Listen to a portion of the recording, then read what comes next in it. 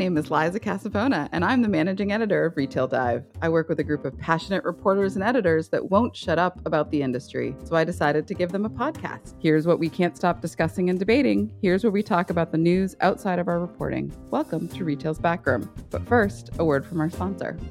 Email marketing alone just isn't enough anymore. Shoppers are looking for a more personalized experience that goes beyond what any single channel can do. Luckily, there's OmniSend to help unify your channels under one roof. With OmniSend, you can finally graduate from a channel-centric approach to a customer-centric strategy. Keep your customers' data centralized in one place and create automated messages that adapt to your customers' purchase journey. Join thousands of other high-growth e-commerce marketers that upgraded to OmniSend from their generic email marketing tools and engage your customers with relevant messages across all their preferred channels. Hi, welcome to the Backroom with Retail Dive. This week, it's me, Cara Salpini, and I've got Ben Unglesbee with me, one of our reporters, and we are going to be talking through the massive Blockbuster feature that we put out. We've been thinking about writing this feature for a long time.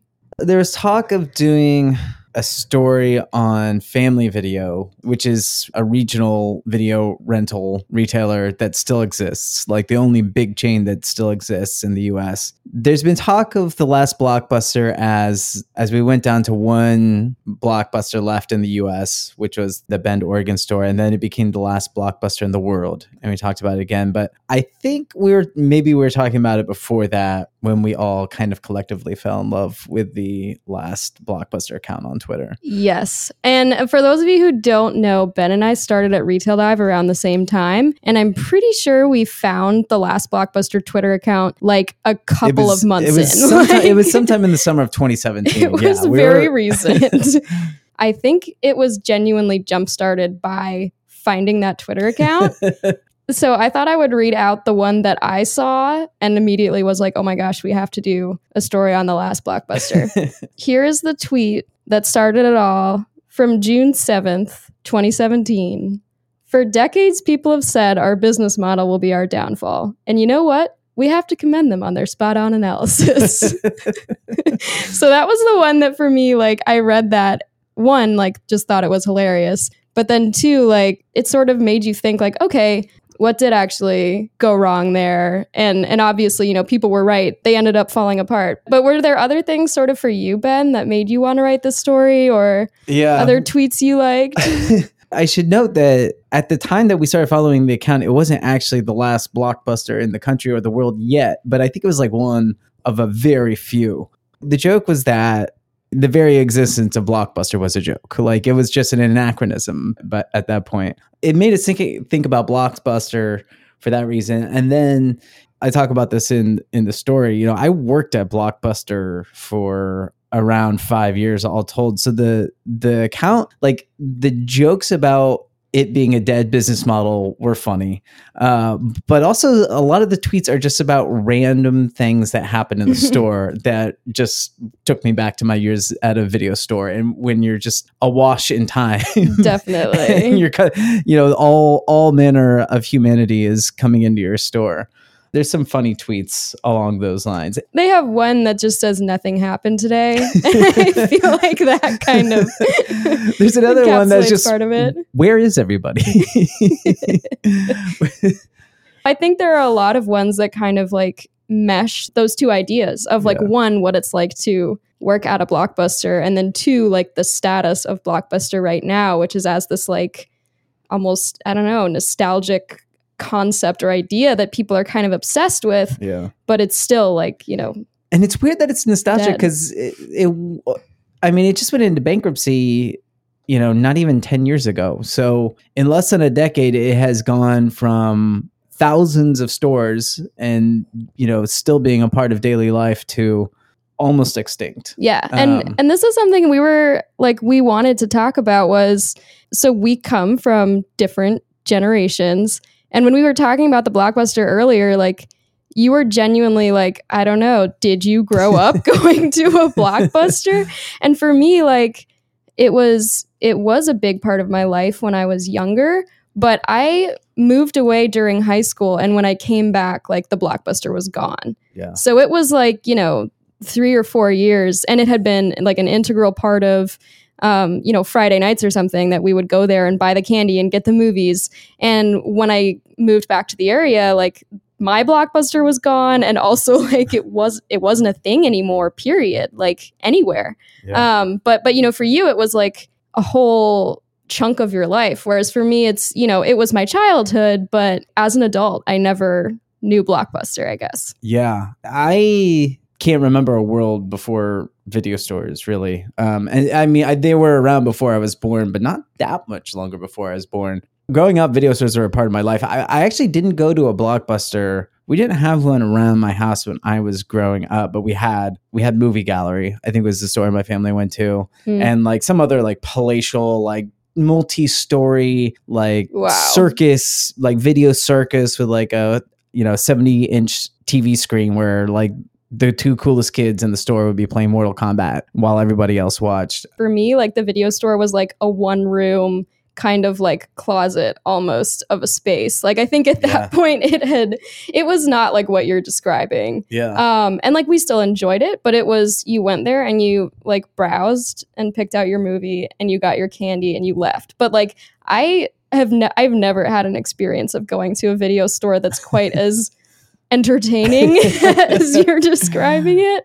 And how did you decide sort of that you wanted a job at Blockbuster, and how did that all get started? Yeah, so we had just opened up a Blockbuster account. I'm like, I like movies. And in high school, I started paying like closer attention to movies. We actually had a film class in my high school, so I was kind of getting into movies as an art form and just like, well, this is fun. Like it would be fun to work around movies. And the interesting thing, while I was researching this story, that's how a lot of video rental got started. And in the early days, it was not the big companies. It was not Blockbuster. It was not Movie Gallery. It was these little mom and pop stores. And a book that I read while researching the piece, and I talked with its author for the article too, it lays out kind of the history, the social history of video rental. And like these mom and pops, a lot of them said, I did it because I wanted to get into it because I thought it'd be fun to work around movies all day. And that was the exact same thought I had as, an 18-year-old kid getting a job as a Blockbuster clerk. This just sounds fun. I like movies, so it'd be fun to work around movies. For me, there's a few things like that because I don't get into clothes. I don't get into fashion. If you're into fashion, there's a lot out there for you. But I like movies, I like media, I like books. So those kinds of stores were actually attractive to me. So yeah, that'd be fun. And it's interesting because like, you talk a lot about how it's not just the fact that Netflix came around, that Blockbuster died. But there is just kind of this enduring nostalgia about Blockbuster or video rental in general, that would make you think like why, how did this happen? Because even there was such a huge base of people who like, even like you're working at the store or you just enjoy, going to the store. Like there was a strong connection there. And that's, what people always say today in retail is you need to have a strong connection to your customer. You need to like have relationships. And like, that's what a lot of Blockbuster was based off of. It still has a whole connection to a lot of people. I think there's still a lot of nostalgia around the Blockbuster brand. I mean, and you see that in the Twitter account. You see in like John Oliver buying memorabilia for the last Blockbuster stores. And it's interesting to me, I spent so much of my waking life back in the day in the Blockbuster store. And on the one hand, I think that nostalgia, like people must be editing out some things because they didn't always love us and love Blockbuster. People hated, at least at my store, people hated their late fees. I mean, we were the objects of ire, so often throughout the day. I mean, the worst thing you can have happen in your day is to walk into a store to buy something you want or to rent something you want in this case and be told like, hey, here's $10 for something that you're not actually getting anything for. It's just because you're, 4 hours late with your movie. So there was a lot of ire, but also we did have a lot of fun, at least at my store. And I think for kids growing up with movie rental, we just have positive associations. You go to the movie rental, you go to whatever your rental store was, whether it was a Blockbuster or whatever, and it was exciting. There was an ocean of titles to choose from. Even like the smell of popcorn and the smell of candy, I think was fun. And then also, again, going back to people working there because they liked movies, like if you like movies as a customer and you have people who work there who like movies, like it's fun for the workers and the customers to talk about movies. And so that's what we did. We just shoot the breeze with our customers, especially our regulars, about movies, but then about everything else.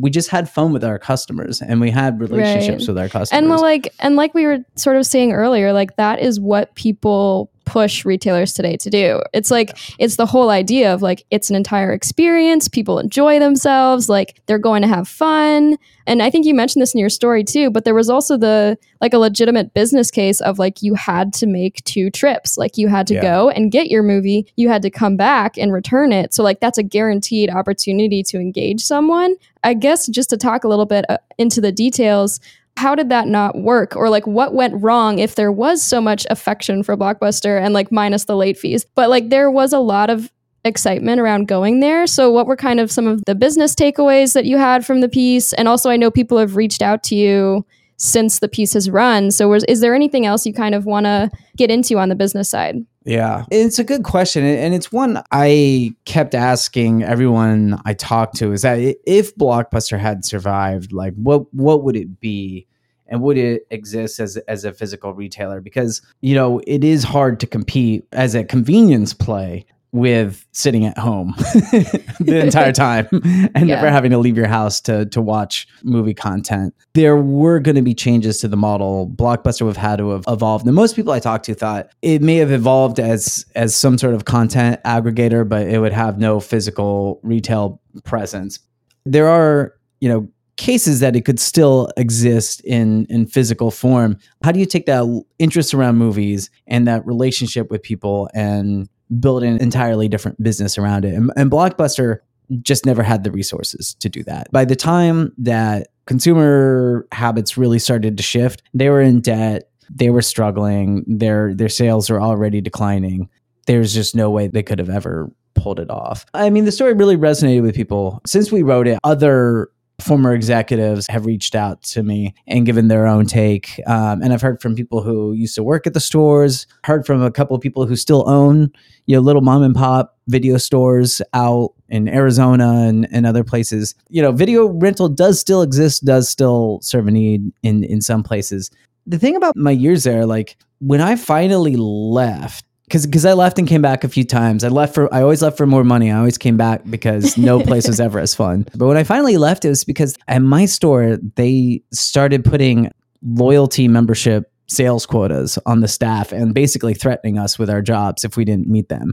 I'm like, okay, I'm done here. And I think at that point they were starting to get desperate. But, when I left, I kind of wrote this Jeremiah ad to the company saying basically like, the only thing you have is our relationship with our customers, and your employees, your frontline employees, understand those relationships the best because we actually see these people. We actually talk to these people every day. And I've worked for a bunch of different retail companies, and I've felt this tension everywhere I go. The home office does what the home office is supposed to do, which is run the company. But your actual business takes place on your front lines. I think for a lot of times, it's hard for corporate to kind of sit back and let employees kind of run those relationships. Right. And I think that's still a thing that happens today. Like you hear people talk all the time about like, oh, your store associates are your brand ambassadors. Like they should be the people who are like really believe in whatever you're selling or whatever business you are. But at the same time, it's like, well, like you said, we need more people to sign up for X program. So you guys need to do that. And that becomes your priority rather than like acting naturally, or as people like to say today, acting authentic. Yeah. Other retailers I've worked for, they try to script your conversations. They try to micromanage the relationships of the customers, which is understandable. But at the same time, like if you really want to build organic, lasting, like human relationships, the best thing you can do is just let your employees be people. Just let them talk to people naturally. One of the things that we talked about was they were potentially in a good position because they were the sole retailer left in their space, right? Like they were the big one in the movie rental space. We did kind of a follow-up story on sort of retailers who are the last ones in their categories. Is there anyone else from that reporting that you kind of worked on that you think might be in a similar trajectory to the Blockbuster back then? Is there anyone that we're going to be telling the future last Blockbuster story about? Yeah. Something we've thought about even before Blockbuster, looking at Toys R Us. And both Toys R Us and Blockbuster, they were a category specialist. And at one point, they were last in that category, and then they both disappeared. And there are retailers who are in that exact same position right now. And it's interesting because it's easier to see them going the way of Blockbuster and Toys R Us, and some are healthier. So the ones that we looked at were Best Buy, GameStop, Bed Bath & Beyond, Barnes & Noble, and Dick's. In that list, there's a range of different businesses and different market positions, but they all face like similar things and the similar challenges that Blockbuster faced, which is competition from Walmart and Target, which, everyone talks about Netflix, but they became major competitors once studios started releasing DVDs at low sell-through prices. Yeah, and it's interesting because we've talked about this before as well, but GameStop and Barnes & Noble especially, they are both different types of media as well, and they are both sort of like the need for an in-store experience relies on very similar things to Blockbuster, where it's like, you go to a Barnes & Noble and maybe you want a book recommendation, so you talk to someone about the books you might like or whatever it is. And at GameStop, you go there and you are talking to people who also are passionate about gaming. Yeah. So they're very similar kind of value propositions to Blockbuster. Yeah. Well, and GameStop might be the most interesting parallel too, because they have a lot of stores. I mean, they have thousands of stores. The product that they sell is rapidly digitizing. Games are a thing that people like. Like it's not like I have to go to a hardware store. I have to go to the grocery store. People like games. So the people who work at the stores like games. The people who go into the stores like games. Everyone is there for the around this sort of cultural artifact. But how do they evolve when their product is digitizing and the way that it's just the very nature of it is changing and becoming less physical. So why do you need a physical store? They're trying to figure out how they evolve their business model and how they use their stores and their employees and their expertise and the cultural cachet they have to change that business and keep it afloat. And what GameStop has that Blockbuster didn't is a good balance sheet. They're way more financially healthy, at least at this point, than Blockbuster was. Even though Wall Street's kind of given up on them. Wall Street already thinks they're toast, but they have time to figure it out. It's just a question of they can evolve into something and what that something is, and if it's going to be physical. And I don't know. It's a really interesting case to watch. And those are definitely the ones I think that we'll be watching, probably closest, I guess, of that group. But I thought we could sort of end this the way that we started it. So I have my favorite last Blockbuster tweet to read to you. Do you also have a favorite on you? I do. Okay. I'm going to read mine first then. So this is purely just, I don't know, I guess this says something about the person that I am, for better or for worse. But my favorite is from July 27th, 2018. Congrats to the Little League team we sponsor on a stellar 2-11 season. Enjoy the pizza party, you talentless hacks. I don't know if this is my favorite one because I have a lot of favorite tweets, but this one I think just says a lot about the idea of the last Blockbuster. It's, if we poured some CBD on the popcorn, is that something you'd be interested in? I love it. Yeah, no, it's good stuff. You got to sell something. You got to sell something. You got to innovate somehow. Well, cool. Thanks for listening, guys. This has been the Backroom with Retail Dive. And don't forget to subscribe, review, rate, all of the good stuff. Thanks for listening.